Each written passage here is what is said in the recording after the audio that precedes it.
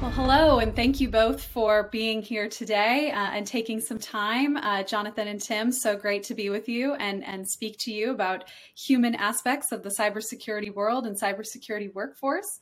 And what a time to be speaking about cybersecurity, I must say. It's been quite a year or two with really unprecedented, I would say, focus at the federal level and across the board on cyber threats, and the U.S. public becoming interested in that. And I think we've really seen that, especially with these heightened tensions with Russia in the last few months. So I want to dive right in and ask you guys, about what some of these heightened tensions in cyberspace, especially from Russia, but also other nation states such as Iran and China, how can we get our shields up as a country, to quote, CISA Director Jen Easterly and other Biden officials, get our shields up, in a way that not only protects our critical infrastructure, but also addresses some of the failures in terms of our workforce and training the workforce behind these shields. For either of you to start.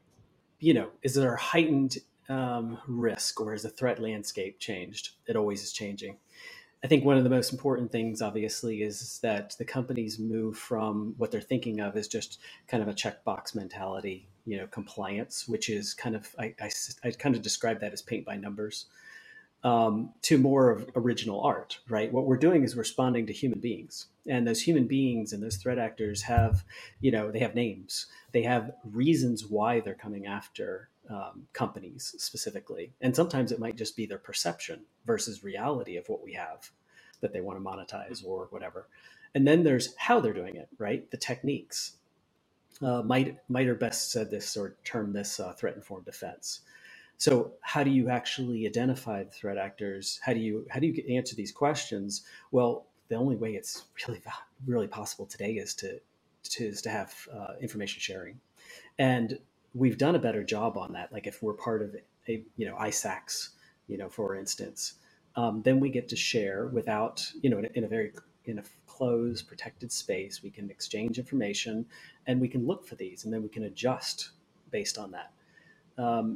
We always are going to have, instability that's going to cause other nation states to come after us. And we have more surface area today.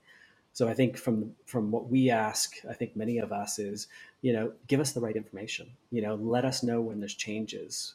And if you do, then we can prepare and we can be better at threat hunting. Mm-hmm. Jonathan, do you have any thoughts? That's a great point. Yeah, of course. I always have thoughts.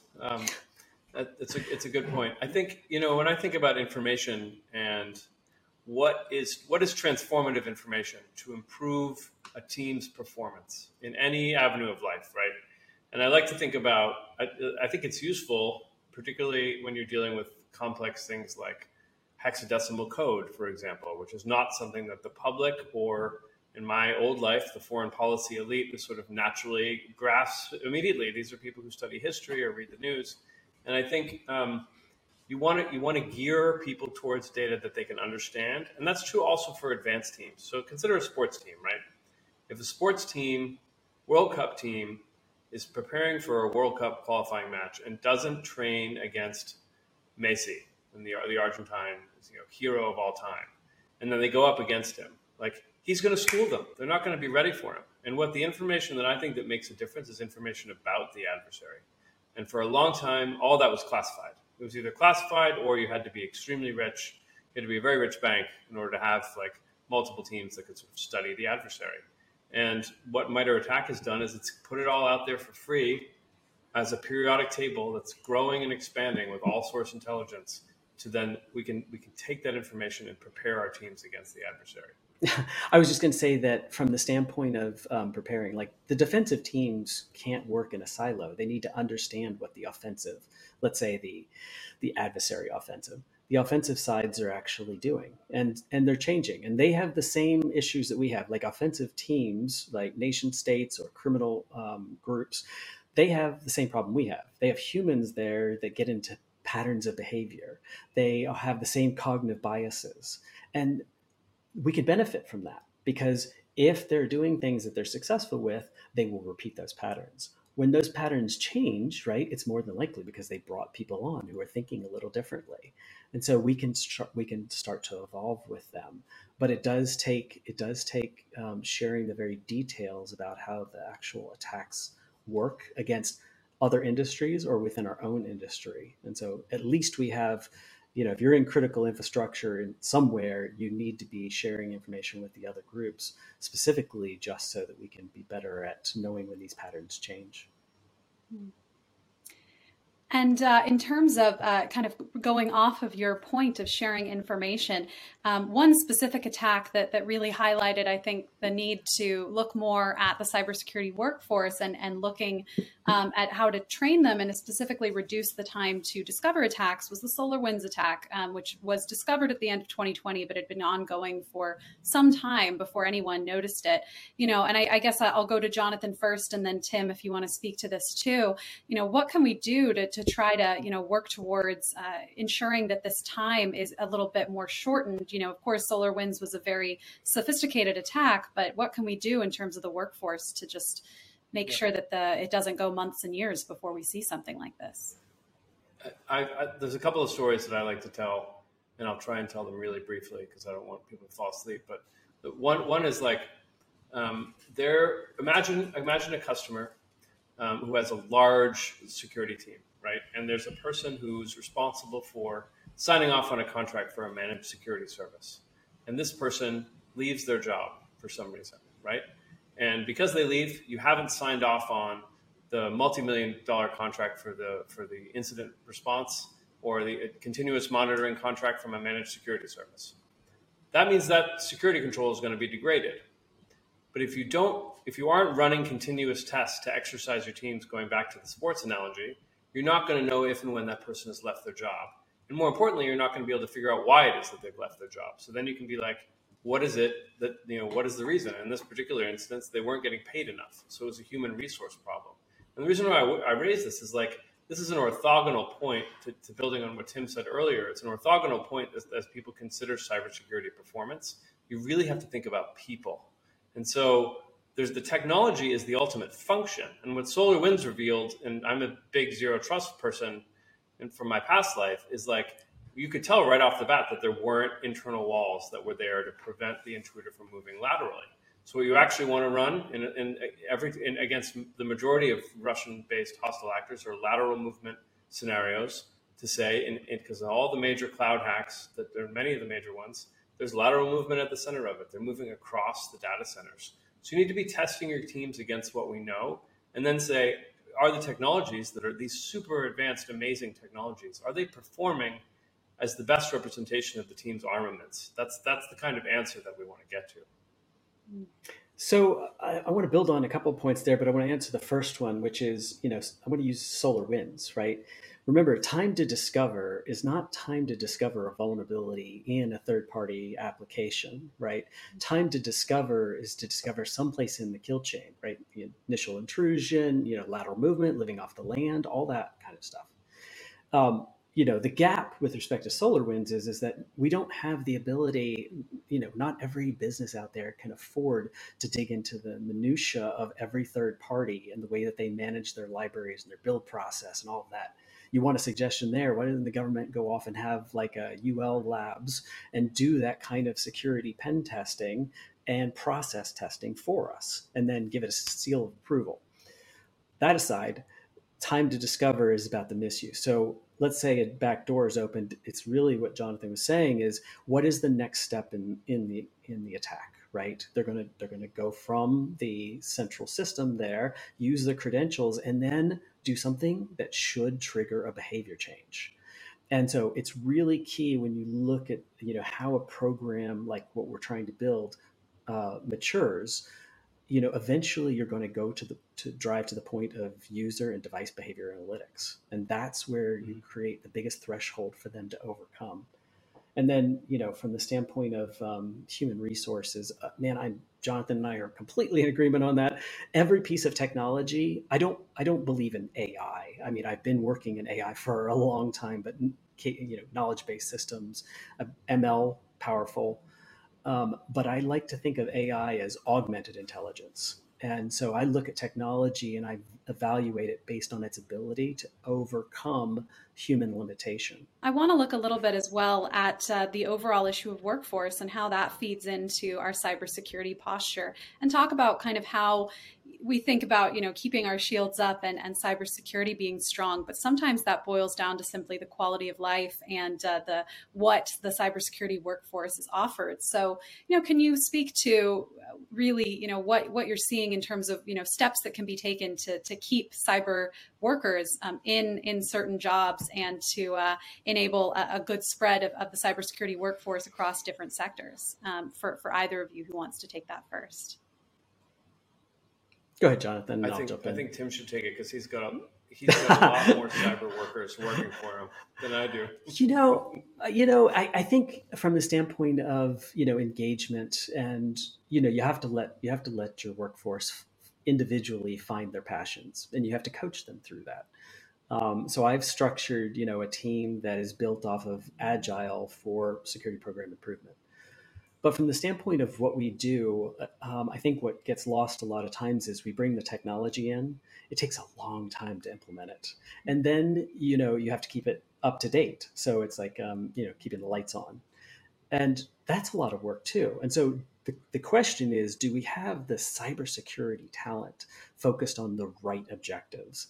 Is the tooling actually taking us away from the real job? And for me, it's about explaining it that cybersecurity professionals, my peers, and they need to communicate this to all of the workforce, is we have two responsibilities. One is to reduce the probability of a security breach or event. The other is to reduce the time to discover. And we've got to be balanced with respect to our investment, and including allowing people to grow professionally under both sides. Yeah, I mean, there's so much to be said for the sort of the meta point for this narrative, which I love, is that behind all these cyber attacks, there are human beings, right? Or behind all the defensive functions, there are human beings. So you have to start thinking about cybersecurity as the same field of leadership and human endeavor as every other one. And there's things like aligning your strengths to your tasks. And one of the things I've loved, and it's now been a long time that I've been working in this field, I've seen people, like extremely bright people in cybersecurity, in the absolute wrong job and fail totally. Because they just weren't on the right job. There was an NSA engineer who was brilliant at doing all sorts of niche capabilities, who was one of the first people put on the first Department of Defense cyber strategy. And I was an English major, or I was a religion major and a creative writing major. And my boss was like, hello, we're writing the very first civilian policy on these issues. Can you please help this person? And that's how I learned about technology, right? But he was not in the right position. He then later went back to the National Security Agency and had a management role where he did incredibly well, managing other engineers who were doing really niche builds. Or, there's one extremely talented person that I'm working with right now. Like, I have the impression that he just loves to build new things, and that's the attraction of startups. But if you want to fight the bad guys, there's really only one organization to go and work for in the United States that makes it legal. And that's Cyber Command, or the National Security Agency, or the FBI, or the CIA. So I guess there's like a lot. But you have to join the federal government if you want to fight bad guys. So real quick, I was just going to say that from the standpoint of how I described the two areas which you slot all of your work and investment, to Jonathan's point, it's about humans, right? And so you've got to spend half your time focused on your own workforce, right? Really trying to promote their careers, find their passions, get everybody working on the same playbook, get everybody thinking about security program improvement, and really pitching the narratives that we try to get them to focus on the right things. The other side of the human equation, either, my peers have to be doing it or they have to have a team dedicated to it, is understanding criminality. Because the whole reason that the defense is here is because of the offense.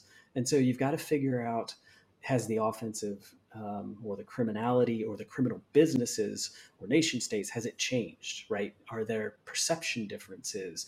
Are there skill differences? Is the market for certain dollars or information changing? Like, all of this stuff needs to be understood so that we can do what I think in commercial companies in most places, cybersecurity has a unique role. in that I believe that we're the only ones that are paid to make someone else's life miserable. And we're paid to make the criminal's life miserable, not the employees. And so you have to fulfill that. You have to understand who the adversaries are and drive up their cost, frustrate them, or send them off in the wrong direction. And, I think I want to go back to a point actually that Jonathan just made about, being able to work for the federal government and do these legal hacking operations. And, for many cyber professionals, that might be quite interesting, but that's certainly not the only avenue in cybersecurity that would probably pique someone's interest. For both of you, do you think that there's enough messaging done to really try to recruit people into the cyber workforce by using simply the message of the extremely cool things that they get to do in these jobs, and not just for the federal government, but for the private sector as well? Jonathan, if you want to go first. Yeah, sure. I mean, in recent events, which are deeply troubling over the last few months, the adversary has accelerated a lot of changes in national security overall and in cybersecurity in particular. Historians may argue, like, what was it that led to the passage of recent bills, for example? But I would argue, in a way, as the threat has sharpened. I mean, I get text messages from aunts and uncles and people all over the world about my work when something happens. Oftentimes, it's not something that I'm working on at all. And so it's made it easier, I think, for people to enter the workforce, to be attracted to the field as something interesting. And I've seen the workforce change. I like to point out, like, as a historian, I've now known three directors of the NSA and Cyber Command, and even those three have changed. Paul Nakasone I knew when he was a colonel, and he's grown up. Or Ann Neuberger, I knew her when she was running the Defense Industrial Base pilot in 2010, and now she's the White House National Security Advisor for Cyber. So you've seen these people who were in their early 30s, younger, from diverse backgrounds, rising up through the chain that have matured. And so, it's catalytic events like Stuxnet in 2010. That changed the world. It made the front page of The Economist or wherever it was, New York Times, tons of reporting about it. It really changed how people think about geopolitics. And so that's an interesting problem set. And Tim has talked about, like, there's so many different things to do in the field that makes it really interesting. Yeah, I mean, I'll have to say, I struggled early on with hiring folks. When most of us, when we started, there was only one place you came from, and that was military or government. And then, get the financial services sector, it changed from, physical bank robberies into, cybercrime. And so there was investment there, and that was the only other place that we could go. So when I started interviewing folks, I was like, okay, well, tell me how you got into security. I was looking for, first I'd ask them questions about, like, things that they're passionate about outside of that. And I wanted to see if their facial expressions, matched with cybersecurity questions, so I knew that it was a passion of theirs. Some of the best hires that I've made were geologists, or, just areas that you wouldn't think, but they have the cognitive ability. And, when they were little girls or little boys, more than likely, they like to take things apart versus put them together. I'm not saying there's not a role for both, but there is certain characteristics that makes you good at this, or at least predisposes you to be good at this. The one area where I think actually Tim's talking about a cultural change and a diversification of the field away from the national security community, but Oren Falkowitz, who founded Area 1, which was recently acquired, Area 1 Security. Yes, I think it's Area 1. I might have the name wrong. He said to me once a few years ago, cybersecurity is national security. And I was like, well, that's an interesting thing. If you're in the private sector, you're actually a member in a way of the national security community. You may not have a top secret clearance, but you are.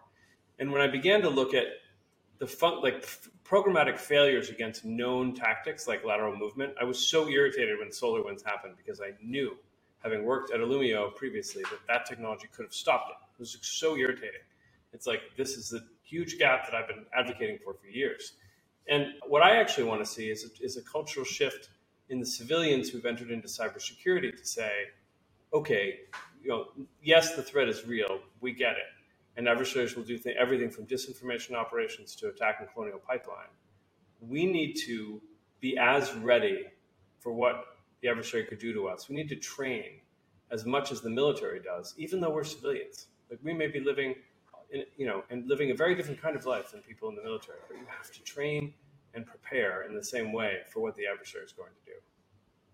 Oh my gosh, can I jump on that for a second? It's like, Please. I know that we all have unique backgrounds, and I know that I benefit from my time being in the military and working at DISA, and the things that I think about today, I have an obligation to kind of bring to the discussion, where a lot they're just not getting it. Like Jonathan said, a word that is a big thing for me. I love it, and it's disinformation, right?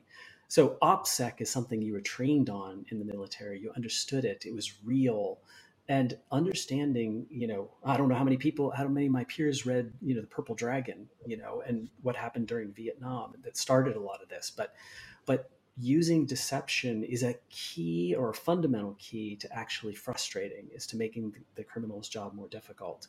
And it's just not something that's brought up as often. You see a little bit more of it now, but it's not enough. So that's just one example of things that we used that just aren't conveyed or brought into commercial or private sector. Yeah, that's a great point. Actually wanted to see, Jonathan, if you had any thoughts, following up on that, on if there's, enough focus put on, training the cyber workforce to recognize disinformation and the misinformation in that space, because it is an issue that really affects all sectors. Yeah, it's interesting. I mean, there's been a bit of a confluence in recent years as the Russian government's activities, I would argue, in heading into the 2016 election, the disinformation activities that the Russian government conducted were a catalytic and transformative event for the technology sector overall, to look at the platforms that were being built. And in some cases, this is a difference of culture. Like, I'm not saying that people in California all believe in utopias, but certainly there are people in California who have utopic visions of the world. And that was the promise of the internet in the 1990s. It was going to connect everyone and build so much wonder, and it did. It gave us the likes of eBay and e-commerce and email, and you could write your grandmother, and then there was Skype, and the whole thing was amazing. It still is amazing, right? But it's also got this dark underbelly, and that was revealed to us profoundly through, we will have published by this point a new attack graph about Havex malware. Havex is an old school black energy malware that came out in 2015, 2016. When I was working on black energy the first time in 2015, the Russian government was planning disinformation operations through social media, which I will confess freely I was not thinking about, because I was super focused on the hard work of cybersecurity, like the hard malware-based, defense-based work of cybersecurity. But what happened after that interference was there was a confluence between these two communities, which had a lot to offer. And I think there's been a real deepening and an enrichment. And some cyberspace operations have been conducted to blunt and disrupt disinformation operations, because the U.S. Cyber Command is prepared to defend the nation against cyber attacks of abroad, which means they can access command and control systems abroad and warn adversaries, say, you need to stop or else we're going to do something. And this is a broader question, more along the lines of public-private partnership. I know last month in March, CISA really leaned forward in terms of transparency with the public by publishing the 3-hour recording of a call that CISA held with 13,000 private sector groups talking about the risk to critical infrastructure. Do you think that the federal government has learned quite a bit from some of the challenges in recent years in terms of these major cyber attacks, and that there has been improvement in terms of coordination with the private sector, where so many of these threats are seen? Tim, do you want to take that first? It's not where it needs to be. At this point, it's a little bit one way. So, a lot of the stuff about, specifically about providing information on, incidents and things like that, great. But it is a one-way street. There's very little, at least that's original and actionable, coming towards us. We really need to rely on ourselves. But that's not to say across all, criminality is a business, right?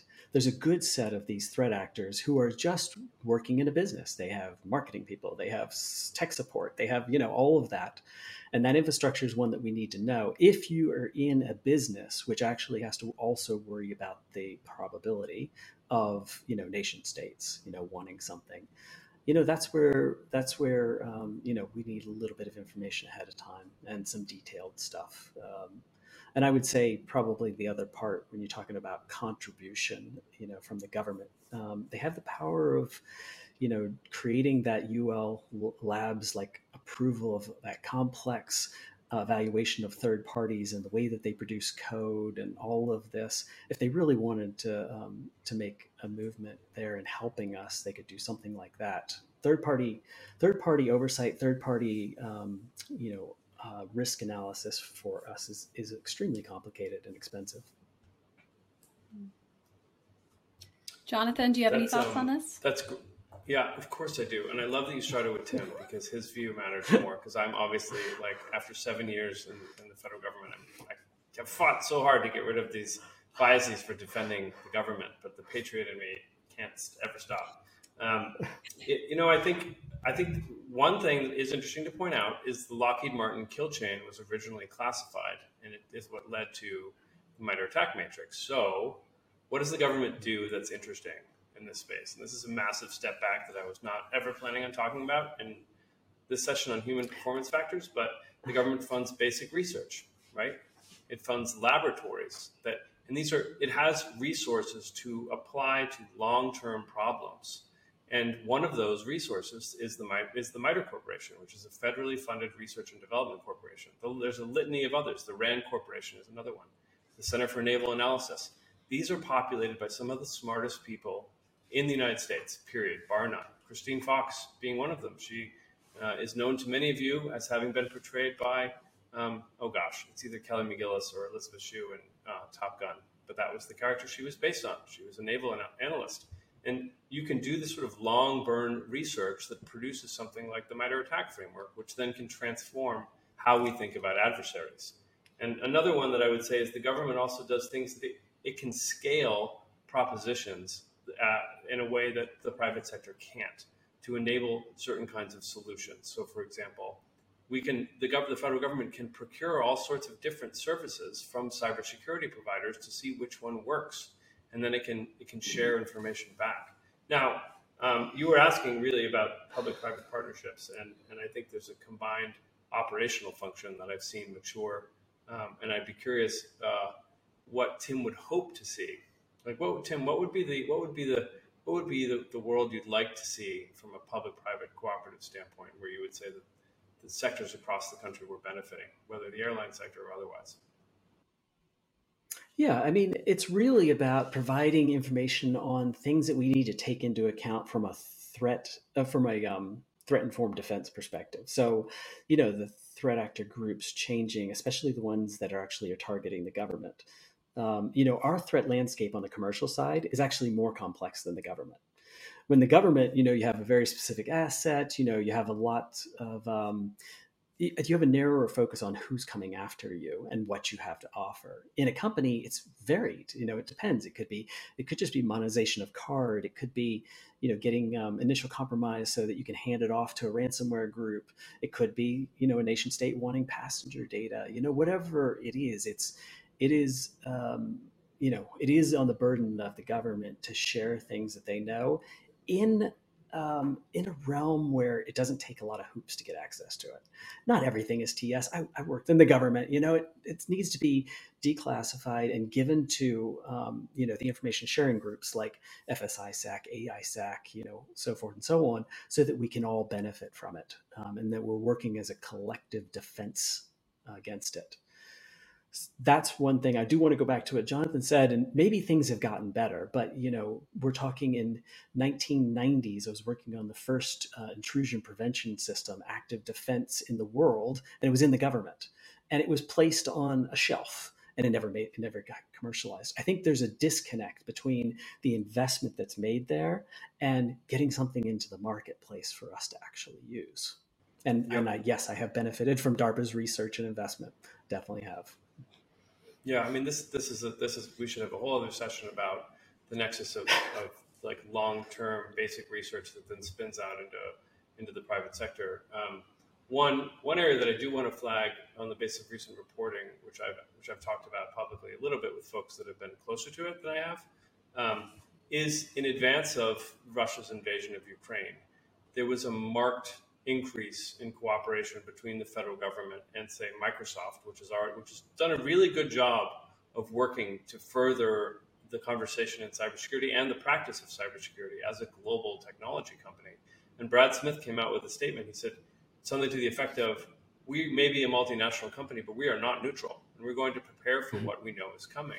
And what I've heard from folks in the government is that there were all sorts of clearances that were given out very quickly to help people learn about what the threat actor was doing and to then prepare for it. And that, to me, this is like a long burn process of saying we've needed to bring people together closer.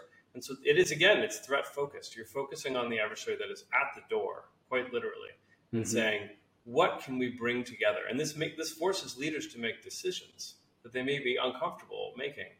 They may have thought sort of, I'm going to punt this decision further down the line in a pre-war scenario. But when you enter into a war scenario, those decisions can be made in a heartbeat. As we saw private companies leave Russia overnight, the ones that remained really had to explain themselves quite a bit. And so there were a lot of decisions that were made very quickly by corporations that were dealing with this war. And one of the areas was in cybersecurity. I would say one thing that we have to be cognizant of today, and it's only getting worse, is speed. The U.S. government and many governments are not known for being quick to release information, or there's a lot of bureaucracy there. And just taking a look at like something like Kaseya breach, right? They discovered a weakness, they did an inventory, and within a couple hours, executed. That's the kind of rapid stuff we're dealing with. And as we get closer into actually the fruition of, ML being applied on the offensive side, it's like all of a sudden we have to be defending that quickly. And, it's one of those things that, I would just advocate for maybe a little more speed and a little less bureaucracy. Mm-hmm. Yep. Yeah. This is certainly, I think, from a human performance function, trying to strip away at that bureaucracy has meant building bonds between people who are like-minded, who are willing to get things done. And I've seen a real deepening in the space in recent memory. I'll go with your optimism. I'm there with you. But to kind of put this back a little bit more in the human-centric area, Jonathan, of course, you mentioned Microsoft, and Microsoft put out a report highlighting Women's History Month last month, noting that there were over 2.5 million unfilled cybersecurity jobs and pressing for more diversity in gender equality in the space of cybersecurity jobs. So, I'll start with you, Tim, because I know that you've been working to diversify, I think, the workforce. Can you speak to, the areas that need improvement in terms of diversity in the cyber workforce and, steps that can be taken to accomplish that goal? Yeah, the biggest challenge has been, on, gender diversity. And I think part of it came originally, obviously, military government, just the machine that was used for conveying, raw talent into the field just wasn't there. And even in, it's not cultivated as an exciting profession to be in, but it really is. And so I've spent my time actually trying to figure out how to create those conveyors. And, the reason that it's exciting is because it is a human problem, right? It's an adversary problem. It's an internal management and skills and passions. You got to find all of that. So, for me, I spend most of my time thinking about psychology or cognitive biases, and you can pull talent, especially gender diverse talent, from multiple departments, inside academia and other places. So it's, the best thing to do is to advocate, I've seen, is just to advocate with some of the women's leadership forums, even outside of cybersecurity, and try to pull people in who have, a real interest in it and cognitive ability. Mm-hmm. Jonathan, any thoughts? I know you do. No, I've got so many thoughts, Maggie. I threaten now at this point to be telling so many stories of back when I was, young, because I've been doing cybersecurity for 12 years. But when we first started this cyber policy office in the Pentagon, it was entirely made up of detailees, some of whom had emerged from backwaters, some of whom, it's a little bit like these sort of Western movies where it's like You build an office of the people you can. Like, who's volunteering? Raise your hand, and a bunch of people step back. But within like a very short period of time,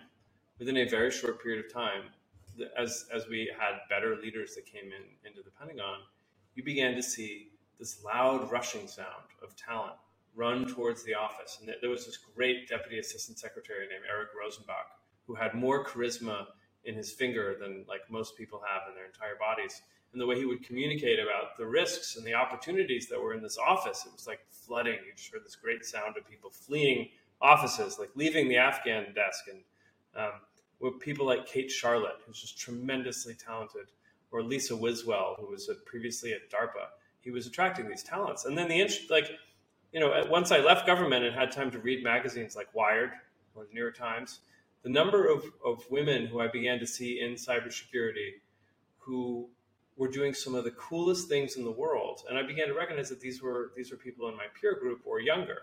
And that gave me, like, to get back on my optimistic horse, like so much hope for the future of gender and racial diversity in this field, because it is super fascinating.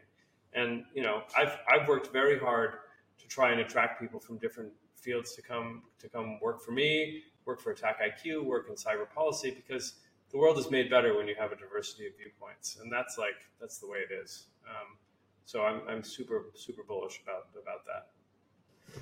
Yeah, I would say one other thing with respect to, the DEI, I don't like to forget inclusion. And the thing is that one of the biggest challenges that I've seen is not just in gender diversity, but it is, we all have a different makeup with respect to our psychology, right? And some of us may be, just slightly introverts or extreme extroverts. There's all characteristics associated with that. I'm an auditory learner, others are visual, right? And so you have to figure out how to adapt your workforce to that. Even meetings, like I haven't proven this out, but I think a lot of times when I see people who don't interact during meetings, don't provide feedback, right? They might be a little bit more towards the introvert side.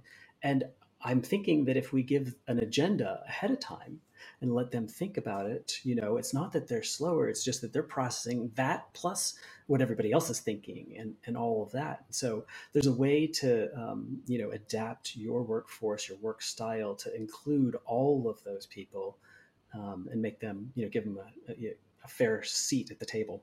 Yeah. And I know that maybe you may disagree, but to take back to the number of 2.5 million unfilled cybersecurity positions, I know that there's been wide discussion about the need to focus on cybersecurity, not just looking at the diversity and broadening the field, but simply looking at the fact that there are a lot of open positions, at least according to several reports that are out. What more can be done to help fill these gaps? Are you guys concerned that this is going to impact our nation's ability to resist both cyber criminals, nation states, any threat actors? For either of you to start. I mean, it's a very interesting question, because if you were to say, like, if you were to run a consulting business, you have a matrix department and resource planning and all of that. If I was to take every commercial enterprise in the United States and was able to sort people based on a matrixed approach, right, I would probably move workforce, in different concentrations to different companies, depending on, the risk profile or consequences associated with it. And I think what you're seeing is people just maybe the workforce that's out there may not be distributed in the most efficient way. So I think part of it is, a little bit maybe overspending on some accounts, underspending on others, but there is a need for people to come into it, and especially those that have a passion for this area. So, I think, Maggie, if I ever masquerade as a labor statistician, like, the world is in very rough shape. So caveat my comments at that. But I think that there's a lot of room to work smarter in cybersecurity, and that I gauge that by the level of knowledge that I have around certain things and how the same mistakes keep happening over and over. And that is not because we don't have enough people; it's because the people aren't focused on the right things. And so we have statistics that somewhere around, you can only trust somewhere between 30 to 40, maximum 50% of your security controls at any given time.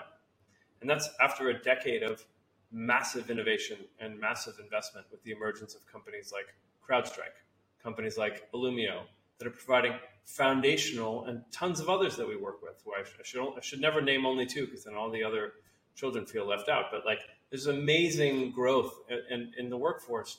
And actually what needs to happen is we need to prepare for the adversary. We need to prepare for what we know they're going to do. And like, sure, if you throw 10,000 people at me, I can build something, and like Tim probably has that many people that work for him. But like, what are they building? What are they getting ready for? I want you to go from 30 to 40 to 50 to 70. I want you to be able to report a year after SolarWinds, where you've now invested in a zero trust strategy, where you launched an executive order saying we're launching zero trust after SolarWinds. Those people should be called up in front of Congress. Some of them are my friends. I'm sorry. They should be called up in front of Congress, and Congress people should say, okay, you called for this. How's your performance now? And the only question I have is, how are you performing against lateral movement? Because that's what they're doing. Go ahead, Tim. Well, first off, this is a whole nother session. I don't believe in zero trust. I believe it's not a good term. But that aside, set that aside, I do believe in what it was based on, which is least privilege, right? And the concepts that have been around a long time, those principles exist. They might just have a new marketing term or a spin. But from the standpoint of like, the human involvement, we have, you said practice, and I want to key in on that. And that is that if we take all of this workforce that we currently have, right, and we focus them on implementing technology and then keeping the lights on, and updating it, they're only doing half the equation.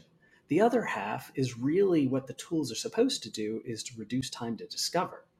And so you've got to have equal investment of labor and capital on both sides. And that part of that other side of reducing time to discover means things like threat hunting, identifying the actors. And when you do that, then you get an opportunity to actually run simulations and test, and then prove where you're at from a maturity standpoint, prove what investment you think is going to move the needle, and then even demonstrate that to boards. So I think it's getting into the human factor side. It's not about the implementing the tools and the technology. It's about really training the workforce to focus on reducing time to discover, which then reduces consequence. Yep. Yeah, and there's a great story on this, which you both have heard me say, which is like, a customer had hired a managed security service provider and was paying them millions of dollars to do monitoring and incident response, millions and millions of dollars. And they had just started continuous testing and automated testing. The automation part is super important. And the MSSP said, we'll respond in a matter of hours from time of detection. We'll do an incident response, hours after detection. And they ran the test, the alert went off, and they called 6 days later, which means you can now turn and have that conversation with the MSSP that's like, hey, do you remember that check that I wrote for you for $1 million when you said that you would call in a few hours? Well, it's Thursday. So now, we can go back and let's have a difficult conversation about how you're going to improve. And that's the kind of thing that, like, we want outcomes. We've had enough spending and like speeds and feeds that blow our minds. We want outcomes, like real business and security outcomes. That's a key point. It's about getting reasonable SLAs in there, right? And the way that you achieve it is not by them saying that everything that they have to detect and notice, it's like, it has to be very specific things. Like, everybody's only good at looking at for a certain number of alerts or triggers or events. So you've got to structure your program such that you are taking advantage of things like tripwire or deception, for the point of making it easier to find anomalies in behavior, anomalies in devices. These are techniques that need to be deployed, but they're just not being addressed because they're not in some framework someplace. Well, thank you. It looks like we've kind of hit our time for this session, although I feel like I could talk to you both for much longer about this overall topic. Thank you both for taking the time to speak today. And it's an ongoing area of interest that I think this conversation will just continue. So thank you both.